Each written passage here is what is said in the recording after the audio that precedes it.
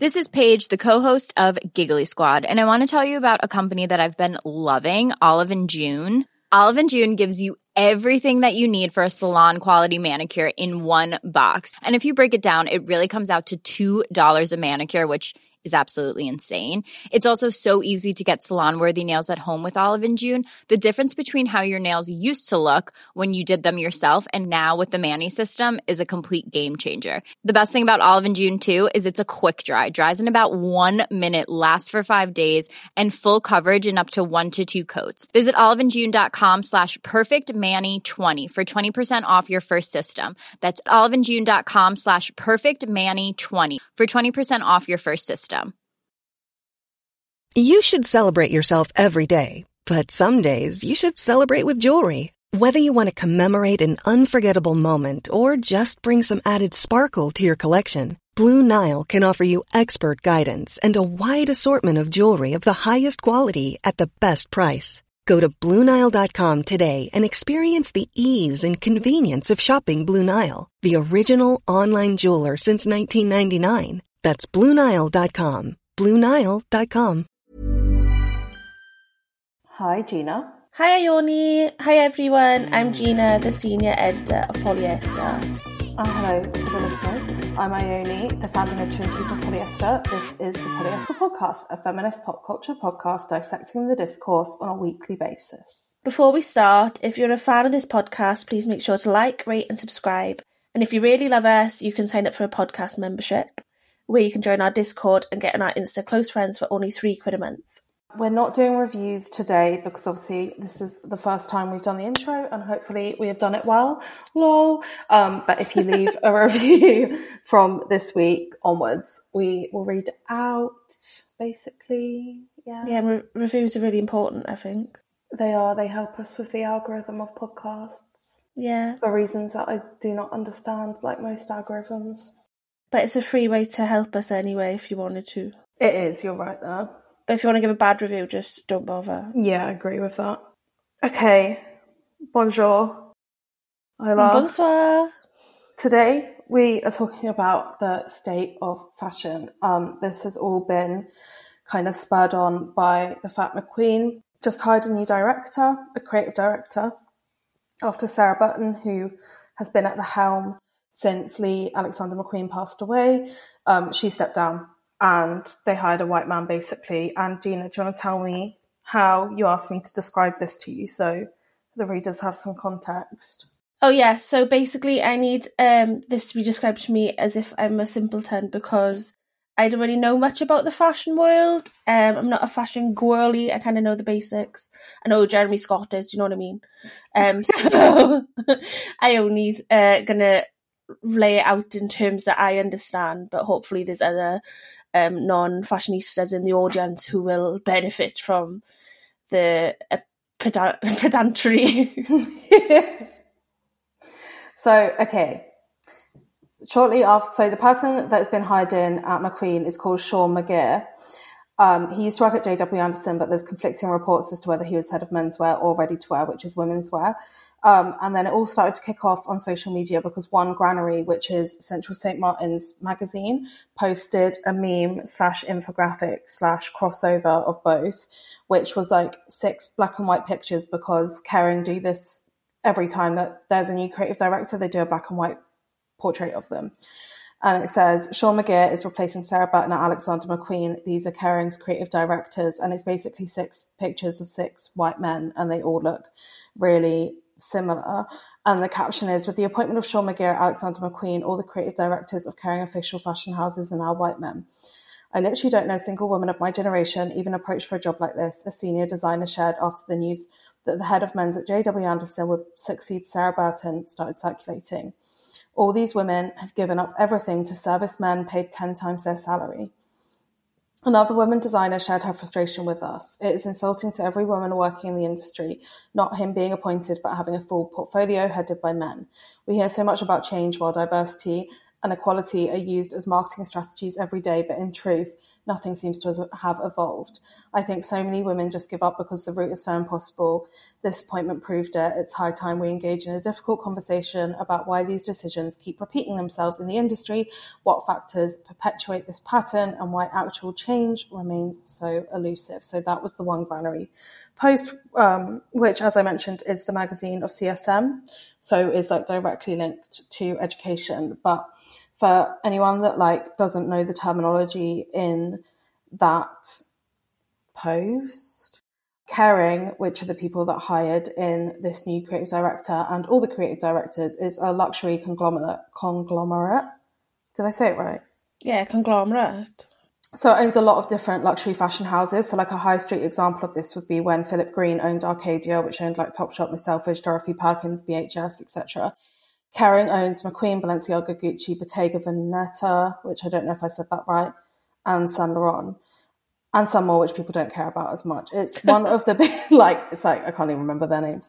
Kering is one of the biggest conglomerates in luxury fashion. The second one is LVMH. Side note, I've put here, the CEO of Kering is married to Salma Hayek. Lol.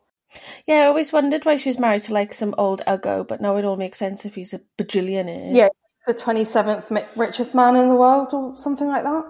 Fucking hell. She could probably get number one though. What do you mean? Oh like yeah, true. She wanted to. I don't know who number one is at this point. Maybe they actually get on. Maybe. Love's not dead. So basically, even though all these companies exist in their own right, the high-ups at Kering, the conglomerate, will make the decision about who becomes a creative director in that house. So there's not really like internal autonomy over who becomes a creative director. It's more up to like the board of Kering. So a lot of people call this like fashion musical chairs because creative directors have been moving around houses for like 10 years since I've been working in my professional career, as an unprofessional fashion girly. So Gucci earlier this year appointed an Italian designer called Sabato De Sarno in place of Alessandro Micheli, both Italian. Here, which was in research from Forbes, it said that Demna, who is at Balenciaga, is American, but he's definitely not. I think he's Georgian because this whole thing is about like Eastern Europe. Isn't his brother in charge of a fashion house as well? Right, so we're getting to that, okay. Sorry, just the one thing I knew. Anthony Vaccarello is a Belgian-Italian man, creative director of Saint Laurent, and French designer Matthew Blazy is the creative director of Bottega Veneta. So basically they're all white men. So the context for this is that recently there's been a trend to hire up like unknown designers into creative directors' positions, especially at Kering. So, for example, when Alessandro Micheli did get Gucci in 2015, he'd been working there since 2002 in accessories, but was largely unknown. And then he kind of like transformed the house into what we all think of Gucci as now, like granny chic, maximalist, vintage inspired, etc. Other examples are Matthew Blazy was working at Bottega before he was hired up into creative director. Daniel Lee was fired, which is how he got that job. And he was also hired as an unknown because he worked under Celine at Phoebe Philo. Sabato, who is the new Gucci creative director, was previously head of women's wear at Valentino. And when Karl Lagerfeld died, his longtime protege, Virginie, was announced as his successor. But this is like fairly new. So more traditionally, or like in recent history, what has happened is that celebrity designers and creative directors have known to shuffle around houses among themselves. So for example, like Nicolas Ghesquière, he's currently at Vuitton. Before that, he was at Balenciaga. Raf Simons also, he went to Calvin Klein. Now he's at Prada. He's been like here, there and everywhere. So that used to happen. And like, I don't know if you remember when we were teenagers, Marc Jacobs was at Louis Vuitton. Riccardo Tisci has been at Burberry and also at Givenchy. But then that kind of stopped and changed. And what they were trying to do is like, obviously as Instagram became more popular, etc., was hire from like Instagram and hire like social media celebrities to be creative directors of houses, which people also had a problem with because they thought these people like hadn't earned their stripes as a designer. Obviously, like the diversity problem is a way more prescient one, but just for some context. So Denma, who was hired into Balenciaga, is because he started his own label Vetements, which went really like super viral. that's the one that his brother has stayed at. So he started it with his brother and then kind of migrated, and now they have a rift. Similarly, Harris Reed was hired at Nina Ricci. People fucking hate Harris Reed being at Nina Ricci, like says it's like ruined the house. But overall, what is important to say is that like these positions aren't hired in a traditional way. Like they don't advertise to be a creative director of Gucci or anything like that. Alexander McQueen, like you won't be able to apply for the job. It's like very secretive how these roles are given and what the criteria is and what it means. So there's like special agencies that specifically deal with like the recruitment within fashion houses, and they like a lot scout from schools like CSM. But a lot of the time it's literally just up to this board, and this board, they don't work in fashion. Like they own the house, but they don't actually deal with like the day-to-day. So it's probably more of like a numbers crunching situation, a big risk assessment and stuff like that. So at the rival conglomerate LVMH, 4 women hold top positions. Stella McCartney at her namesake brand, Phoebe Philo at her namesake brand, which hasn't even launched yet. You'll probably remember Rihanna had a LVMH brand as well, but it shut down during COVID after only being like around for a couple of years. And then Maria Grazia Chiori and Camille Michelli are at Dior and Pucci, and everyone fucking hates the Dior woman. Why? Because they think she's shit and they think Dior is really crap now. So, crunching into the numbers further, Vogue Business did an article, which is why so many creative directors white men. This is by Amy Francoum. So 8 of the 33 creative director roles are currently held by women across all of fashion. 2 of them include Miuccia Prada, being at Prada and Miu Miu, and one of them is Donatella Versace. There are only 2 people of colour men in creative director roles, which is Pharrell, who is at Louis Vuitton Men's, and Maximilian Davis, who is at Ferragamo. And both of those are like really recent, like post-2020 hires, which is interesting, I think. Thoughts so far, Gina? It's a lot to take in, isn't it? Mm-hmm. But I don't think it's very, like, surprising. Why?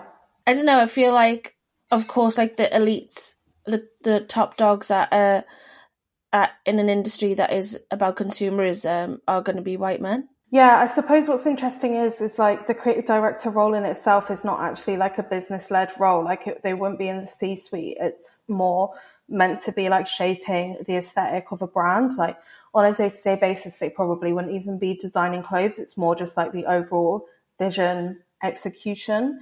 So it seems interesting that even there can't be diversity. Yeah, I think that title is really confusing as well. Like, especially in recent years, that it's kind of been made to be made redundant. Like, you know, like how they were making those like Love Island girlies, like creative director of fast fashion brands, and just kind of like making the role not really seem as serious as it is. Yeah, but I think also it's kind of like similar to like being an auteur in film. Do you know what I mean? Like a director gets a lot of credit for making a film, but really it's the scriptwriter, it's the DOP, it's like all of those people. Yeah. But still, it's like the director's film. Like you're going to talk about like a Martin Scorsese film, you're not going to be like, but the scriptwriter. Unless you're like really into film. Yeah, like you'd be like, oh, it's Tom Ford's Gucci. Like it's they take on the brand, or they take on whatever it is. Yeah, exactly. So I think that's how it's worked in that sense as well. So I think it's worth saying that most people that buy luxury goods as well literally probably don't care who the creative director is. Like, not that it's still really bad that there's like this huge inclusivity problem within fashion. But for example, like your random girly going and buying like a Vuitton bag doesn't care that who it's made, like who's designed it, because they actually haven't designed it. It'll be like a mainstay piece that has remained the same throughout the house's history. Do you know what I mean? Yeah, definitely. But still, obviously, and another thing that was really criticised when this all went up, which is alluded to in the One Granary caption, is that the discourse surrounding like the lack of diversity in these creative director positions has been like the onus has been on the lack of women, and particularly like the implication is the lack of white women, when really, obviously, only having 8 creative directors being women is poor, but only having 2, I think it's 3 POC creative directors, 1 woman and 2 men, is like even worse in a way. And And it kind of just speaks to the flimsiness of diversity conversations in these spaces, I feel. Like that it's like, oh, well, we're going to prioritize white women before we prioritize even thinking about getting a POC in. Do you know what I mean? Yeah, but I don't know. I just feel like it's typical. Like, I'm not shocked that these roles are these, like, especially a really esteemed role, like a really elite role, is still prioritized in that way. I feel like diversity in fashion has always been like a joke, and the people are trying to like gaslight us into thinking that it's being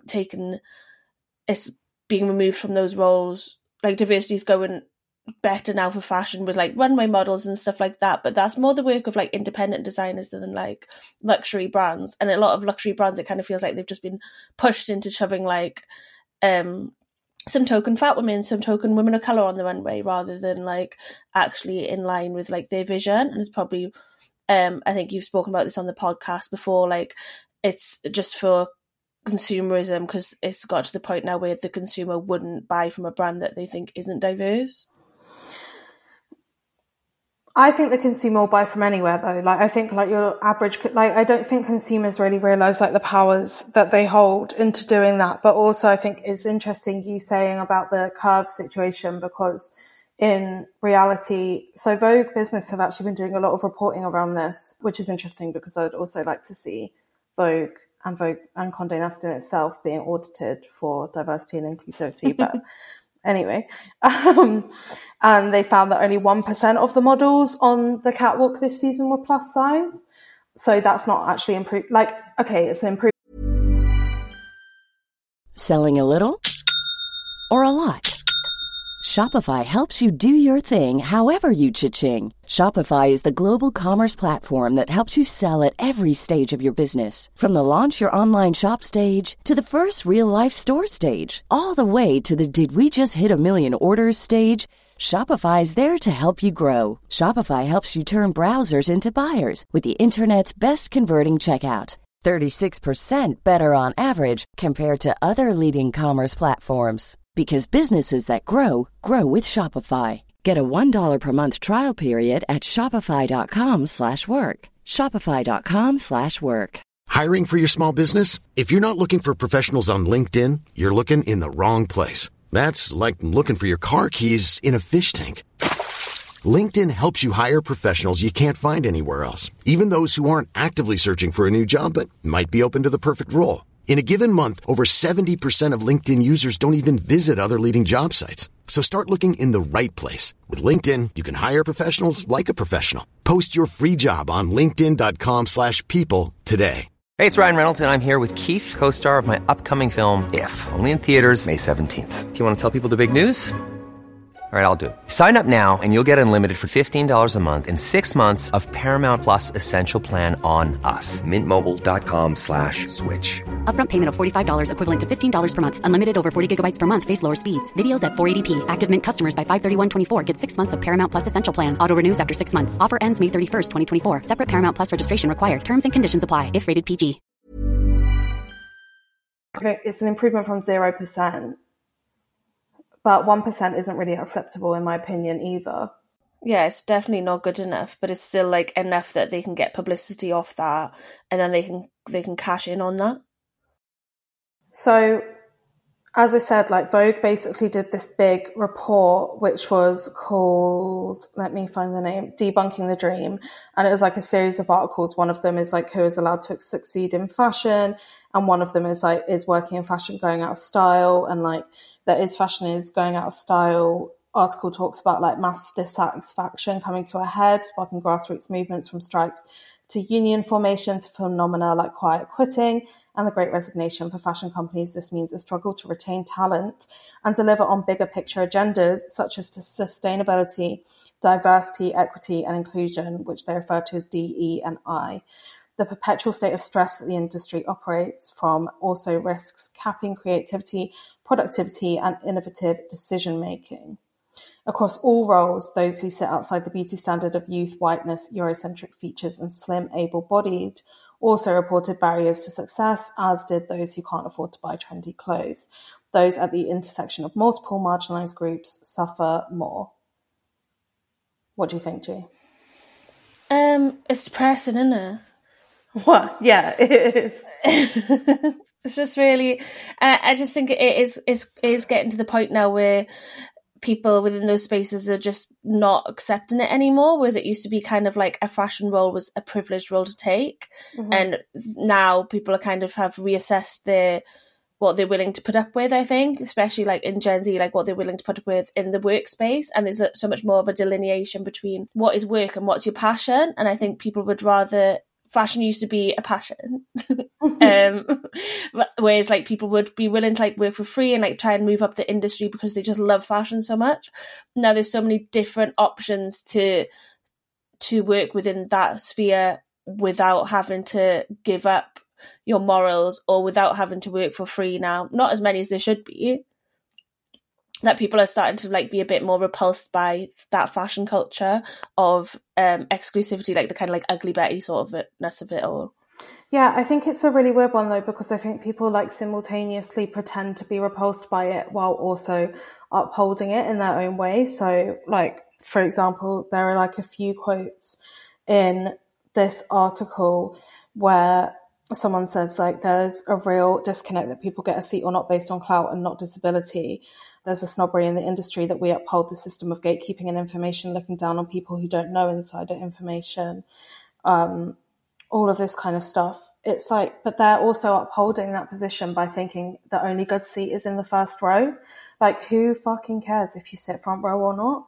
I'm sorry, but like, if you have a seat, then it's fine. And also, like, there's this whole thing around Fashion Week where it's like, oh, yeah, there are like systemic problems within Fashion Week that like, it is inaccessible, especially to people with disabilities. I'm sure lots of different people find it hard to go to Fashion Week, but I think like don't go. Like, I feel like holding these things is like something that's like really means you've made it if you go to a Fashion Week show, or like really means that you're taken seriously within the industry.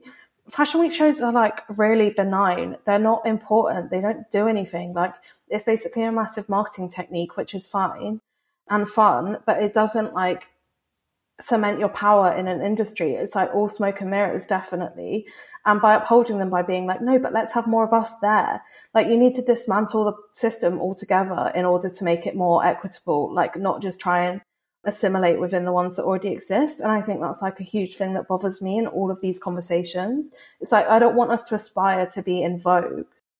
Yeah, there's this delusion that like having access to this world, being let in behind the curtain, grants you like some sort of grandeur. Like there's this like mistake that like, oh well, they've let me in and like they're making moves to change it, and like, but it's not actually changing. Like, you've been let in just so that they can like fucking pat themselves on the back, or like you've been interviewed in this Vogue article so you can pat yourself on the back being like, I'm doing so much for disability visibility, but are you?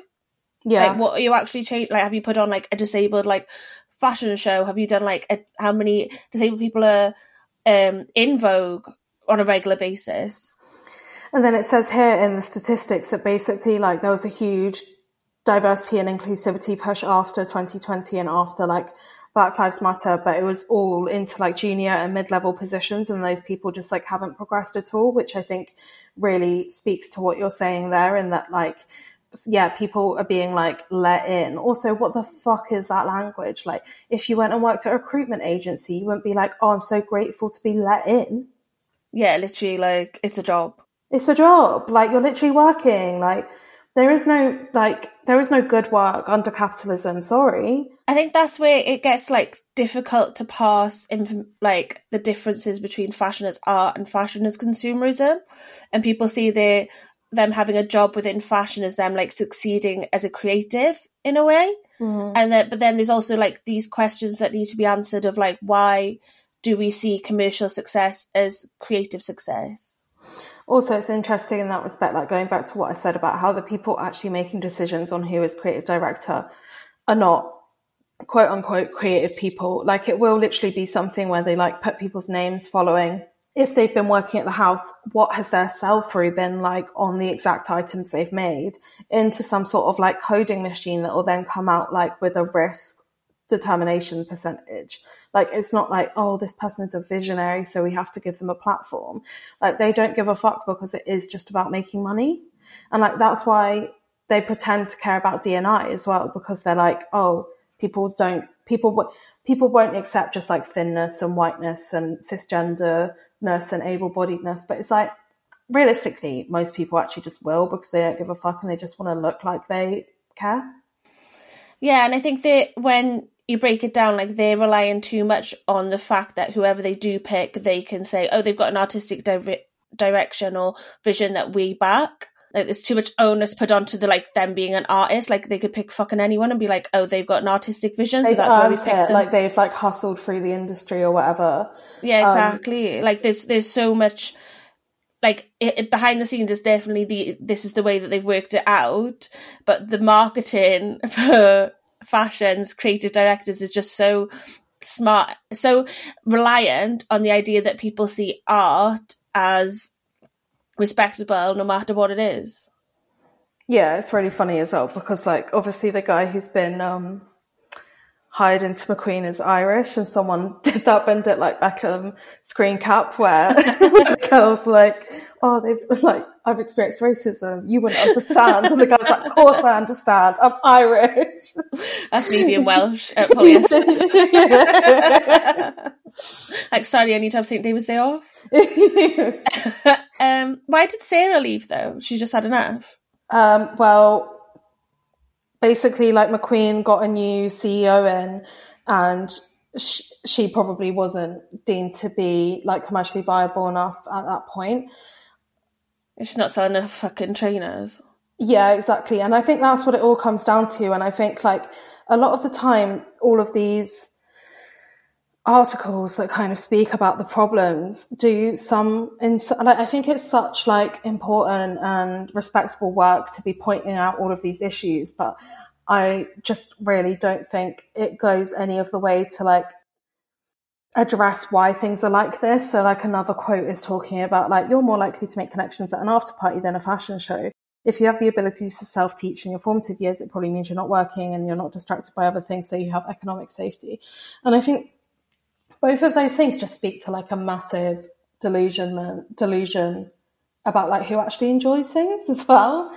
It's like, not to be like devil wears Prada, but like, everyone wears clothes, so everyone buys into the system to a certain respect. And like, just because you, like, as someone that works in the fashion industry, like, think it's important that you know where the cerulean blue or whatever the devil wears Prada quote is, like, what the like lineage of that color being important is. It's like, I'm actually so sorry, but so many people do not give a fuck like what the cultural references are in a collection. Not only that, but like, you knowing lots about stuff that's specific to your job is true for everyone. Like, I don't know loads about fucking wrenches because I'm not a plumber. But the plumbers aren't going around being like, I'm better than you because I know loads about fucking wrenches. Do you know what I mean? Yeah, it's like saying like it's an inherent privilege to be educated in fashion is so misguided, I think, because like, how many teenagers literally spend the first like 5 years of their teenage life literally just reading about this? Literally, and you. I do think that instills this kind of attitude of like, I've earned it. Like, I came from like a village and I was really hard done by, and like no one understood me there because I was a goth, and then I got to London and like everyone's gorgeous and like I'm going to a party by Katie Grand, and it's like, oh, I just hate people that like seek acceptance in these spaces so much. Yeah, it's just beggy, innit? Because you're trying to be like, but I'm the good working class person who made it out of the sticks, and I'm so much cooler than all the people that I went to school with. It's literally just like the pick-me. It's like the ultimate pick-me girl situation. I do it a bit, though. Cards on the table. I hate it. I despise it. Like, I think it's okay to try and romanticize your life in that way if you want to, but it does absolutely nothing for, like, it's literally just climbing the ladder and then kicking it out underneath you because, yeah, it's like, I'm the good one that, you know, defeated all odds. And it's like, well, these odds shouldn't exist in the fucking first place. Like, why are we these even... odds aren't very big. Like, well done for passing fucking UCAS and getting into uni. I think it just makes it so unfair to build up the fashion industry as this like elitist myth that like only a certain type of person can care about clothes, and that like it doesn't transcend like any marginalization, because that is still instilled on like a industry-wide level, but it's meant to transcend it. Do you know what I mean? Like, in theory. I think that's why I was saying earlier, like, that's why it's so difficult, because we do both love fashion, and it is an art form, and it is something that we're both passionate about in a different way. And it's kind of like, to go back to what you were saying as well, like, everyone wears clothes. Everyone wakes up in the morning and makes a decision on what they want to wear and how they want to present themselves. That's exactly the same whether you're spending 800 quid on a blouse or 8 quid on a blouse. And I don't think you can simultaneously, like, just to throw like another fucking issue in at the 9th hour, I don't think you can like simultaneously ask people to care about where their clothes are coming from. So like, for example, all of these sustainability and fast fashion conversations, and then also say they're too stupid or uneducated to understand it. Like, yeah, exactly. That just doesn't make sense. Yeah, and it's that scoffing at people who don't do enough. Like, oh my God, she thought she knows this much, but not as much as me. Or like, she's bought like from the sustainability bit of Primark. Like, who does she think she's like saving the world? It's like, well, at least people are trying. You know what I mean? And my final point is that I think, what's that quote where it's like, the tools of the master cannot be used to dismantle the house. Like, yeah, the master's house. We're never going to reach equality by striving for a position of power that was built by a straight, white, rich man. Like, we have to create our own, like, we need to create new ways of framing aspiration and new ways of seeking success and measuring success. Otherwise, we're always just going to be trapped under oppression. Yeah, I'm rewatching Atlanta at the minute, and they just literally did an episode about this where like the rapper goes to this fashion house and is helping them to like apologize for doing something racist and stupid. Then they're like, oh, what do you want us to do with our like money? Like, we've set up a fund. And he's like, oh, you should reinvest it into like people having education on reinvesting in their hood, And then when it comes down to it, like, the campaign ends up just being like an advert with him speaking over the top of it, and he's kicking off, being like, for fuck's sake, you've like just take my words out of context and used it to carry on selling shit. And then like this other black guy who's there like takes him outside and is like, what the fuck did you expect? Like, this is a business. There's no way this is not going to be a business. Why the hell would they like want to push their consumers to start thinking critically about fashion? Because it wouldn't benefit them. Because as soon as people start thinking critically about fashion, then they wouldn't want to engage with it anymore. So he's like, you need to, what really needs to be done is getting their money and just putting it straight into like your own personal charities or your own personal work, rather than like trying to align on something that's got like their name all over it and like it's their vision. Yeah, that's true. And with that, we wrap up. Yeah, really interesting one, Ione. Oh, thank you. Well, I feel like I learned a lot. Too long didn't read. Stop saving up to buy like a designer bag and buy a younger designer if you really want to do that. Or get on DHgate. Shut up. No, we do not condone that behaviour. Okay, find it at the Peckham car boot. Yeah, go car boots. All right, thank you, Gina. Thank you, Ione. Thank you to the listeners and to Olivia for editing. We will see you next week. Bye. Bye.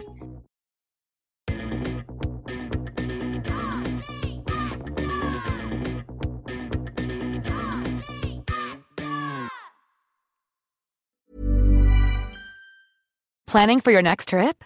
Elevate your travel style with Quince. Quince has all the jet-setting essentials you'll want for your next getaway, like European linen, premium luggage options, buttery soft Italian leather bags, and so much more. And is all priced at 50 to 80% less than similar brands. Plus, Quince only works with factories that use safe and ethical manufacturing practices. Pack your bags with high-quality essentials you'll be wearing for vacations to come with Quince. Go to quince.com/pack for free shipping and 365-day returns. Planning for your next trip? Elevate your travel style with Quince. Quince has all the jet-setting essentials you'll want for your next getaway, like European linen, premium luggage options, buttery soft Italian leather bags, and so much more. And is all priced at 50 to 80% less than similar brands. Plus, Quince only works with factories that use safe and ethical manufacturing practices. Pack your bags with high-quality essentials you'll be wearing for vacations to come with Quince. Go to quince.com/pack for free shipping and 365-day returns. Imagine the softest sheets you've ever felt. Now imagine them getting even softer over time. That's what you'll feel with Boll & Branch's organic cotton sheets. In a recent customer survey, 96% replied that Boll & Branch sheets get softer with every wash. Start getting your best night's sleep in these sheets that get softer and softer for years to come. Try their sheets with a 30-night guarantee. Plus, get 15% off your first order at bollandbranch.com. Code BUTTERY. Exclusions apply. See site for details.